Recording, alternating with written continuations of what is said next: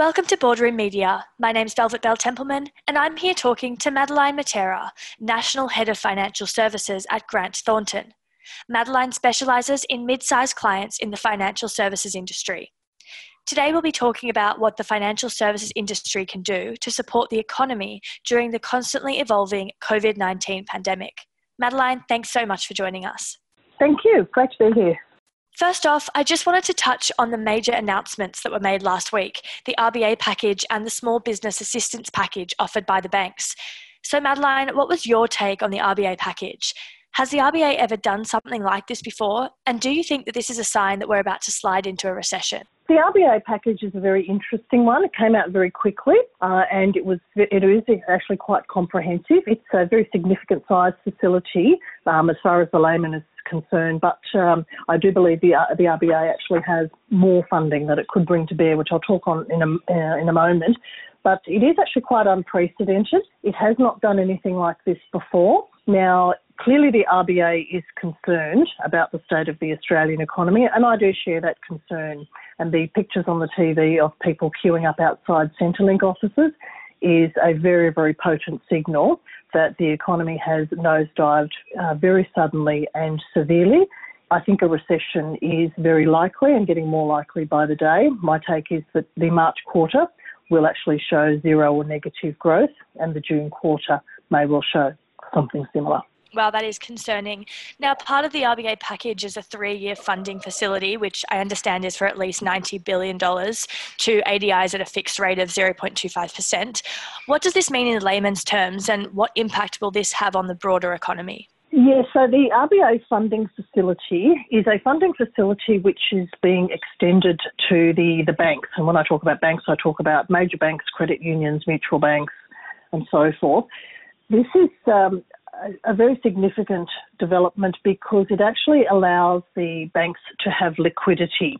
So the RBA is not making money available to you or me or the cafe owner or the restaurant owner, but it is actually making the funding available to the banks so that they can actually continue to lend and also continue to support existing loans on foot and be accommodating to borrowers who may find themselves in financial difficulty. And the fact that this funding is being extended at the rate of 0.25%, which is the new record low interest rate, is actually quite significant because it means the RBA is actually not taking any form of margin on the funding that it is extending. It's very affordable for the major bank. This is actually enabling lending to continue, which actually supports the economy. It may not actually increase economic growth, but it may indeed stop us from falling further into recession. If it is very successful, it may actually stop us falling into recession altogether. Do you think we'll be hearing more announcements from the RBA in response to the coronavirus? Look, that's a very good question. And whilst none of us really know where the COVID-19 crisis is going to go, I think it's useful to understand that the RBA does have still some tools left in its kit bag. So it could actually reduce interest rates even further. And also it could actually go into what we call quantitative easing, which is a term that gets bandied about in the financial press. What does that mean? It means the Reserve Bank can actually buy up government bonds and in doing so inject more money and liquidity into the economy. Now, it's not done either of those things as yet, but clearly there's two very significant things that it can bring to bear if it sees fit. And I think whether it does that will depend on the extent to which the coronavirus crisis deepens, or alternatively, if infection rates start to decline and it is being brought under control, which has not yet happened. So on Sunday, the Prime Minister Scott Morrison and Treasurer Josh Frydenberg announced early access to superannuation funds as part of the second tranche stimulus package. What's your take on this? This is a very significant development. There is already a regime in place which allows the customers and super fund members who are experiencing financial hardship to access $10,000 per year out of their superannuation.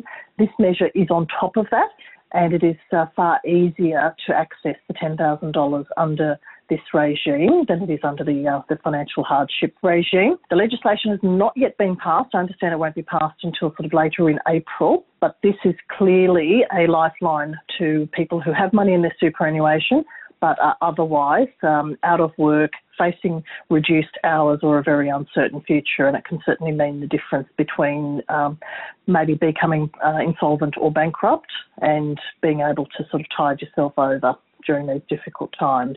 So that's some really great news for the most vulnerable in our society then. Another major announcement made last week was the Australian Banking Association and the banks releasing a small business relief package, deferring loan repayments for 6 months for small businesses affected by COVID-19. The big banks are also looking at other ways that they can support their customers. From your perspective, what is the role of the banks and other financial services institutions in the economy at this time? Look, it's a really important question as to what the role is, rather than what the bank can do for an individual customer. The banks actually have a very important role to play in the financial services sector in Australia, in that when they lend money or they continue to support lines of credit get granted to existing customers, be it the cafe owner, the restaurant owner, or just you and me in terms of our mortgages on our homes, they actually keep the economy running. And the important thing to note about the banks in Australia now, as opposed to perhaps before the GFC in 2008, is the banks are actually very strong. They're very well capitalised. They're in the top quartile of capital that they hold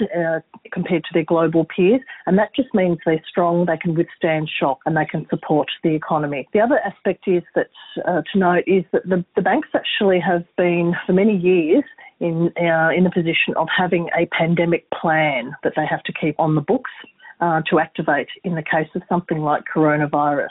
So this is the banks have actually stress tested for what happens in a crisis like this. They have actually activated their pandemic plans, so they're already doing what they need to do. They are strong, they know what to do, and they're actually resilient. And I think that's very important for us to understand, that we can have confidence in the banks. And I don't just mean the 4 major banks. I mean, mutual banks, credit unions, foreign banks, and some of the neobanks in the Australian economy. So the banks are there to actually support us and underwrite economic growth and financial stability. Many of your clients are amongst the smaller ADIs and community banks, as well as Australia's first neobanks. What's the sentiment like amongst your clients and their customers? Smaller banks and neobanks are in a position where they know that they have the capital to support their customers, and they are already looking at ways that they can support their business customers and also their home loan customers. I think they are cautiously optimistic. They do know that they have the levels of capital that they need to do what needs to be done, and they are also getting support from other regulators. And we haven't talked about APRA, which is a very important regulator to be aware of when we're talking about the banks, because APRA is the regulator that essentially looks after the banks as well as insurers and super funds in Australia. APRA has given the banks their support in terms of being able to use some of their capital to support their customers, and I think being able to have that latitude to do what needs to be done and support customers when they are experiencing difficulty is a really good place to be in. So, and again, the smaller banks and community banks they've been doing their stress testing, they're activating their pandemic plans, they know what to do, they've done it before, and they've actually stress tested for things such as 30% unemployment, which is almost unthinkable, but I did hear it mentioned on the news during the course of this week. Now, nobody wants 30% unemployment, but if it does happen, I think it's worthwhile understanding that our banks are prepared for it. That's fantastic news. So we've been talking a lot about the role of the financial services sector, but how is the sector faring in response to the uncertain economic outlook? It's a really good question. I think the banks will see a reduction in their growth during the course of this crisis. Banks will also see an uptick in the bad and doubtful debts. There's no doubt about that, as customers may have difficulty paying their home loans or paying their business loans.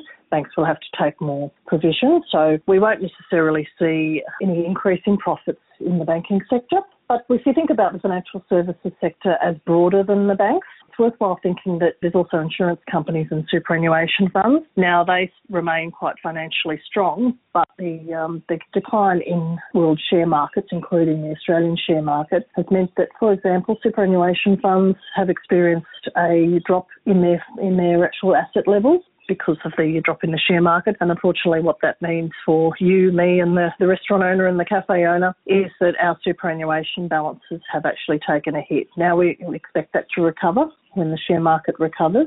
But the key thing to remember is that we just need to ride out this period of crisis and uncertainty. We hope that it won't last as long as 12 months, but I think we need to be prepared for those eventualities. So in terms of preparation, the Prime Minister has said that we're in this for the long haul. What do you think is the outlook for the sector over the next 6 to 12 months or even beyond? I think it could well be a challenging period. Now, as I said before, the banks in particular have stress tested for scenarios of 6 to 12 months of economic uncertainty and upheaval. So they are prepared for that, but clearly the longer this goes on, the more challenging it will be for all of us, including the financial institutions. But we need to remember that we can work together. The banks are there to support us. There are relief packages that people can take advantage of now. If the current relief packages extend essentially for a period of 6 months, if this goes on for longer than 6 months, I think we need to be thinking that the government should be providing additional follow-up relief packages to support the economy, including the financial services sector. Madeline, thank you for your time. Thank you very much. You can find further information on how COVID-19 might affect your business, and assistance is available to you on the Grant Thornton COVID-19 Hub at www.grantthornton.com.au/COVID-19. My name is Velvet Bell Templeman, and you're listening to Boardroom Media.